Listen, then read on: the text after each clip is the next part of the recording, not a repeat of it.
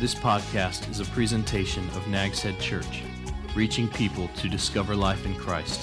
Stay tuned and visit us on the internet at nagsheadchurch.org. I've heard it said, Merry Christmas, so many times in the last few days. In fact, I was out and about today, going around doing different things, errands, and stopping in the stores and in the post office and where all the different places I went and opening doors for people. And Merry Christmas, Merry Christmas. I just heard it so many times, and it's a great thing to hear. I just saw, we have that on our cable. We have those music channels, that they have that are way up in the high numbers, and you kind of stumble on by accident, and you put them on, and they have a Christmas music station right now that just plays Christmas music. And on the screen, they put little tidbits of trivia on there about Christmas songs and different things. And I was sitting there, watching that, mesmerized by it, I guess, the other day. And one of the things that popped up said, Merry Christmas never really became a popular saying until the story A Christmas Carol came out, and Merry Christmas, and they began to say that, and so then it became more popular to say Merry Christmas, and it's a fun time of year, and people smile, and people seem to be a little bit in better spirits. People who are down here visiting from Pennsylvania drive a little bit faster, and so it's it just makes everything good here on the Outer Banks, but it's the most wonderful time of the year. And I guess, after we've passed what happens a month ago, we get past the terror of Black Friday, our culture tends to calm down and settle into a season of feeling good. And in just about every community, except this year, the Outer Banks, I don't understand, but almost in every community, one of the radio stations becomes your Christmas station, and they play Christmas music around the clock and up at least until Christmas Day. Gail, this time of year it starts now before Thanksgiving. God help us, but she gets hooked on these sappy holiday movies on Hallmark and what's that, Lifetime, and she's figured them all out. She has all the plots are the same. I've listened to her say, here's what's going to happen tonight, and we've never seen the movie, and she's exactly right. Somebody is lonely. Someone unexpected shows up.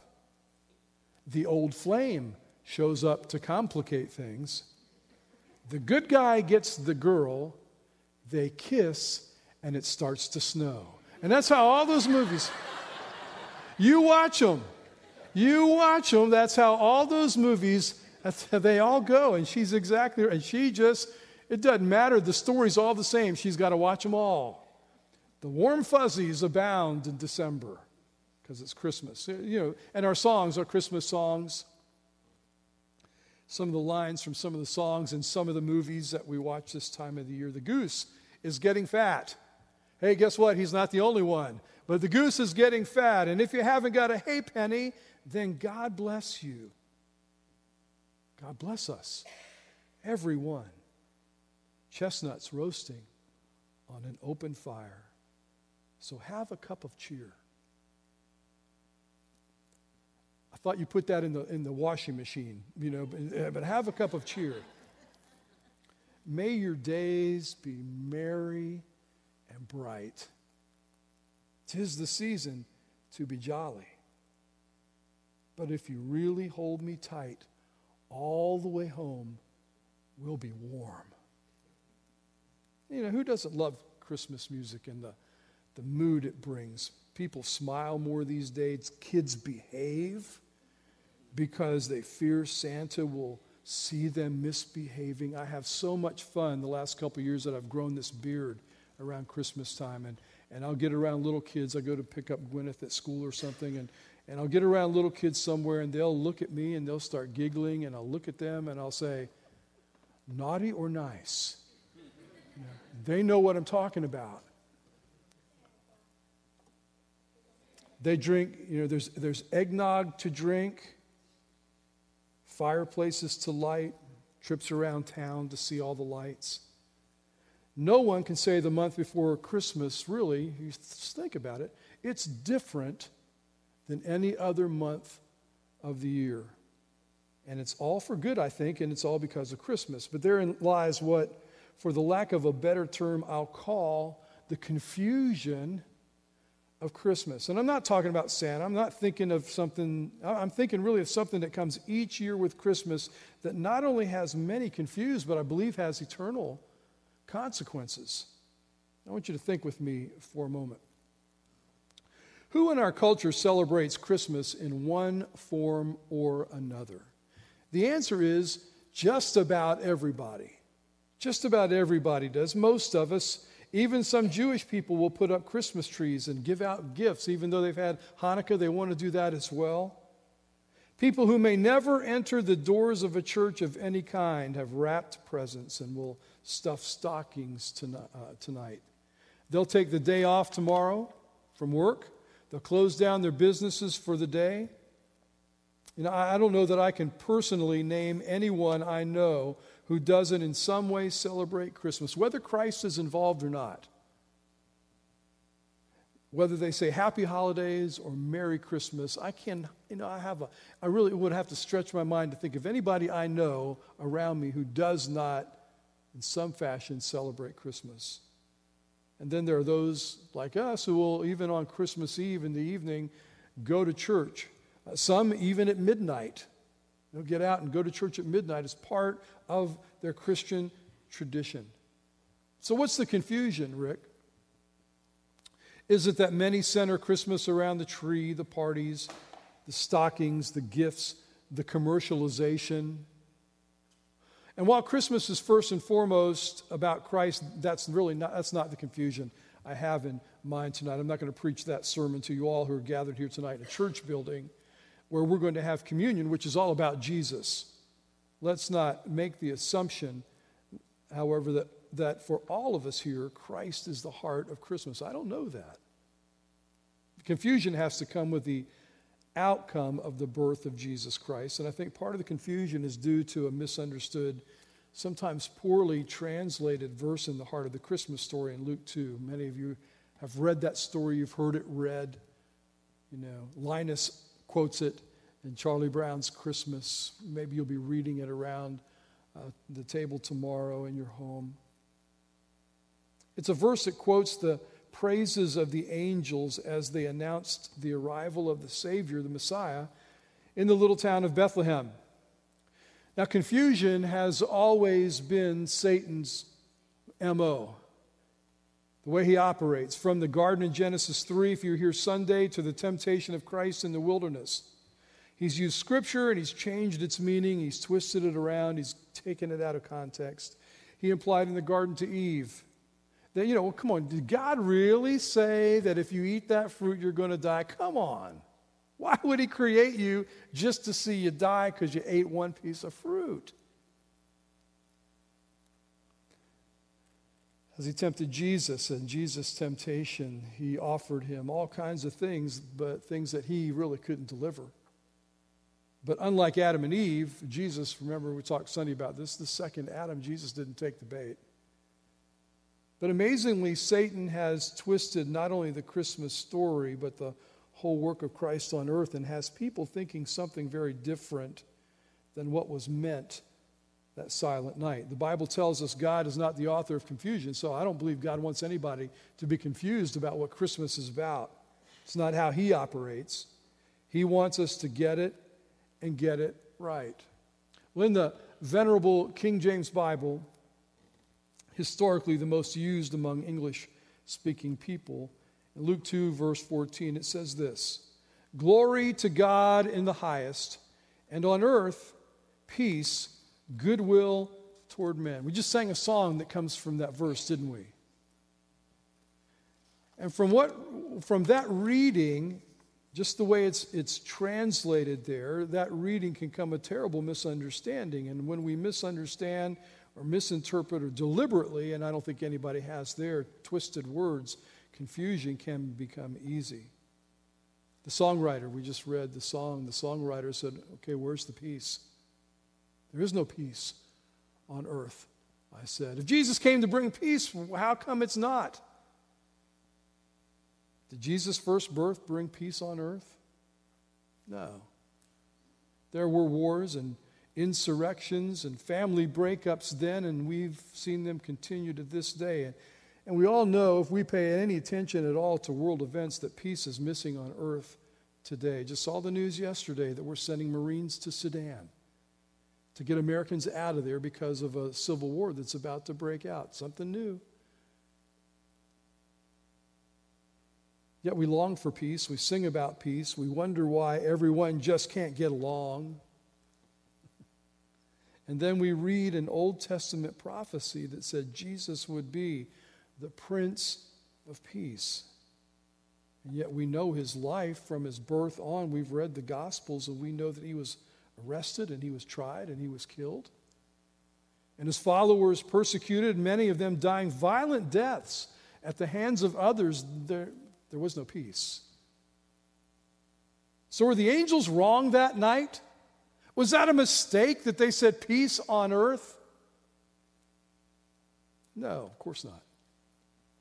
They weren't wrong. Maybe how we understand it might need a little bit of help and a little bit of correction, but they were not wrong. But they promised peace and there is no peace, and maybe that does sound confusing to you. And at the top of all that, they also said this, not only peace, but they said goodwill toward men. You ever had anybody treat you hatefully, treat you spitefully, abuse you in any way? You ever had anybody say anything hateful to you? Have you ever had a Christian say something that they shouldn't have said to you? And we would all say, yes, I have. That's not goodwill. Goodwill toward men, they said. Well, whose goodwill? The implication is, in that verse that we just quoted, is God's. So then the thought is, because God gave his son Jesus, who was born in Bethlehem, then God is now okay with mankind. Peace on earth, goodwill toward men from God. And there's another confusion, because how can God have goodwill toward those who took his son and crucified him? Really? And how can God have peace, have goodwill toward the billions over the centuries who have rejected him and continue to reject him today? That's confusing, but is that what that verse really says? And the answer is no. Better, more accurate translations of the most ancient Greek manuscripts of the Bible give us a clearer meaning that really doesn't confuse. For example, the English Standard Version says it this way: "Glory to God in the highest, and on earth peace among those with whom he is pleased." That changes it significantly. What that tells us is that the peace Jesus brought wasn't meant to be, wasn't promised universally to everyone on earth. There are some people who believe that because the baby was born in Bethlehem, now everybody goes to heaven and we're happy, happy, happy. And that's not what God meant. That's not the plan. The peace was promised to those with whom God is pleased, and that's the same word pleased is the same word God used when at Jesus' baptism. You know the story of Jesus' baptism, went out into the Jordan River with John the Baptist, and John baptized him. And then God, one of the few times in all the Bible we're told, God's voice was audibly heard. His voice boomed from heaven. And he said what? "This is my beloved Son in whom I am well pleased." Same word. I'm pleased with Jesus, God said. This is my Son. I'm pleased with him. And that verse said, among those with whom he is pleased. But God's not pleased with any of us like he is with Christ, is he? There's a passage in the opening of Paul's letter to the Ephesians, to that church, that uses the same word for pleased that I think explains what the angels were saying. I want you to look at it with me. It should be up on the screen for you in Ephesians chapter 1.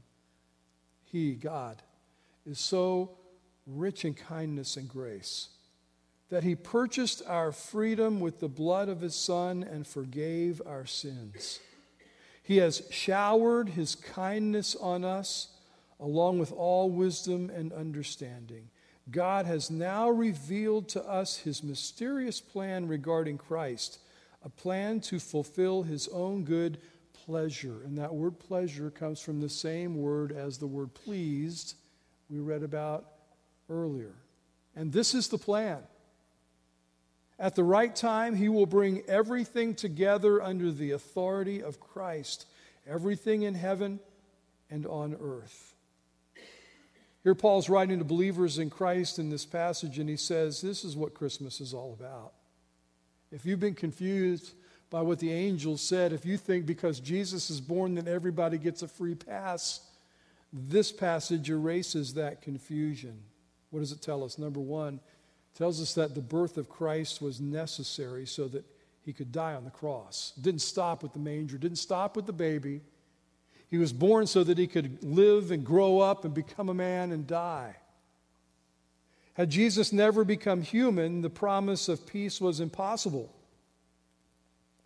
Jesus coming to God, living among us, Jesus coming was God, living among us to show the human race who God is.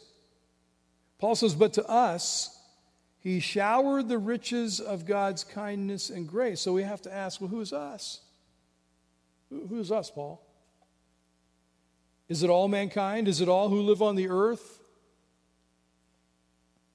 And the answer is no. To those Christians, Paul made it really clear that getting in on that shower of God's kindness and grace, being part of God's grand plan to be part of his good pleasure, to be one of those with whom he's pleased, requires a relationship with him that comes by faith. A few paragraphs later, Paul reminded these Ephesians in chapter 2 that it was by grace that you've been saved through faith, and this not of your own doing. It's the gift of God, not a result of works, so that no one may boast. So the Bible's telling us, if you have faith alone in Christ alone, if you accepted his death for your life, you're living in his pleasure, and you've been given peace with God that can't be taken away. But there's a second part of God's plan in Christ. And this is also what the angels meant outside of Bethlehem that night. Number two, God wants us to know his plan, that Christ fulfilled God's own good pleasure. Jesus is revealed, God revealed that plan in Jesus, in Christ. He came, Christ did, so that men no longer had to be left in the dark about how to have peace with God. It's God's pleasure. It pleases him for that mysterious plan to be revealed to us. There's no mystery anymore. How do I know God? How do I get to heaven? How can I be sure I have eternal life? It's not a mystery anymore. Answer is found in Christ, and so that we could have peace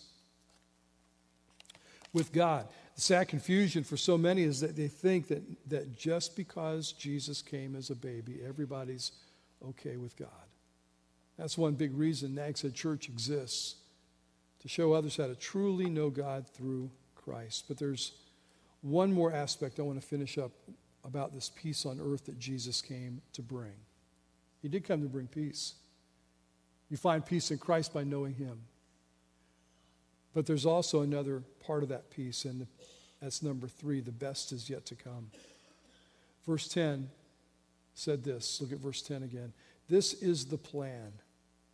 At the right time, he will bring everything together under the authority of Christ, everything in heaven and on earth. Paul says this to the Ephesians, to one of the other churches, to the Galatians, I believe. He said, and when the right time had come, when the fullness of time had come, God sent Jesus, which is why we have Christmas. But then he says there's another right time coming. He's looking to the future. He will bring. And to the Apostle Paul 2,000 years ago, what he's talking about here in that plan of God to bring everything under the authority of Christ has still not happened. There is coming a time when the whole world will exist under the authority of Christ. And then Jesus will reign on earth as the King of Kings and the Lord of Lords. The Old Testament tells us the lion will lie down with the lamb and the little child will lead them. Are you familiar with those words, those verses? That's when that will happen. And then the weapons and swords will be beaten into plowshares, and there will be then universal peace on earth. That's his second coming, not his first. Tonight we look back to the first coming, however. This is Christmas. And we look back to the baby, we look back to the manger, we look back to the shepherds, realizing that the Christmas story is not the end. It was simply the first chapter of the earthly life and ministry of Jesus, a life that would end in crucifixion and death, and then in 3 days be resurrected, alive and again, and forever. But we're also having communion, which doesn't really look so much at Christmas, it looks at the cross. But more than looking at the cross, the Bible says that when we do this, it's to remind us that he's still coming, that the peace on earth has yet to come that Jesus wants to bring. So it's always a reminder that he's still going to return. Communion at Nags Head Church is open to all who already possess this peace with God. If you know that you have this peace, you know this by your own personal faith in Jesus Christ, and you know that's brought you into his family, then we invite you, whether this is your first time with us or whether you're here all the time, we invite you to participate as we eat the bread and drink from the cup. If you're not sure that you're in that kind of relationship with God, then your participation tonight, let me encourage you for it to be as a keen observer, a seeker, which is where everybody starts. And just pass the trays on by, and no one here will judge you. But our real hope is that if you don't have this peace, if you don't know Christ as your Savior, that perhaps tonight you'll embrace with your heart the Savior who loves you. Let's pray. Lord, as we get ready to eat the bread and drink from the cup that symbolize the body and the blood of your Son, Jesus, who died on the cross so that we could have peace with you, so that we could be men and women with whom you are well pleased, because you're pleased in your Son. It's not me, God, that pleases you so much. It's the fact that I've embraced your Son, Jesus, and that pleases you. As we prepare for this, I pray that we'll search our hearts, that we'll look within, and that we'll see, God, that Christmas, this baby who was born, the one the shepherds came to worship, the one the angels told about, that he is the Savior of the world. He is the newborn King who brings peace to all whom God's pleased with. In Jesus' name I pray. Amen. This has been a presentation of Nags Head Church, reaching people to discover life in Christ. Visit us on the internet at nagsheadchurch.org.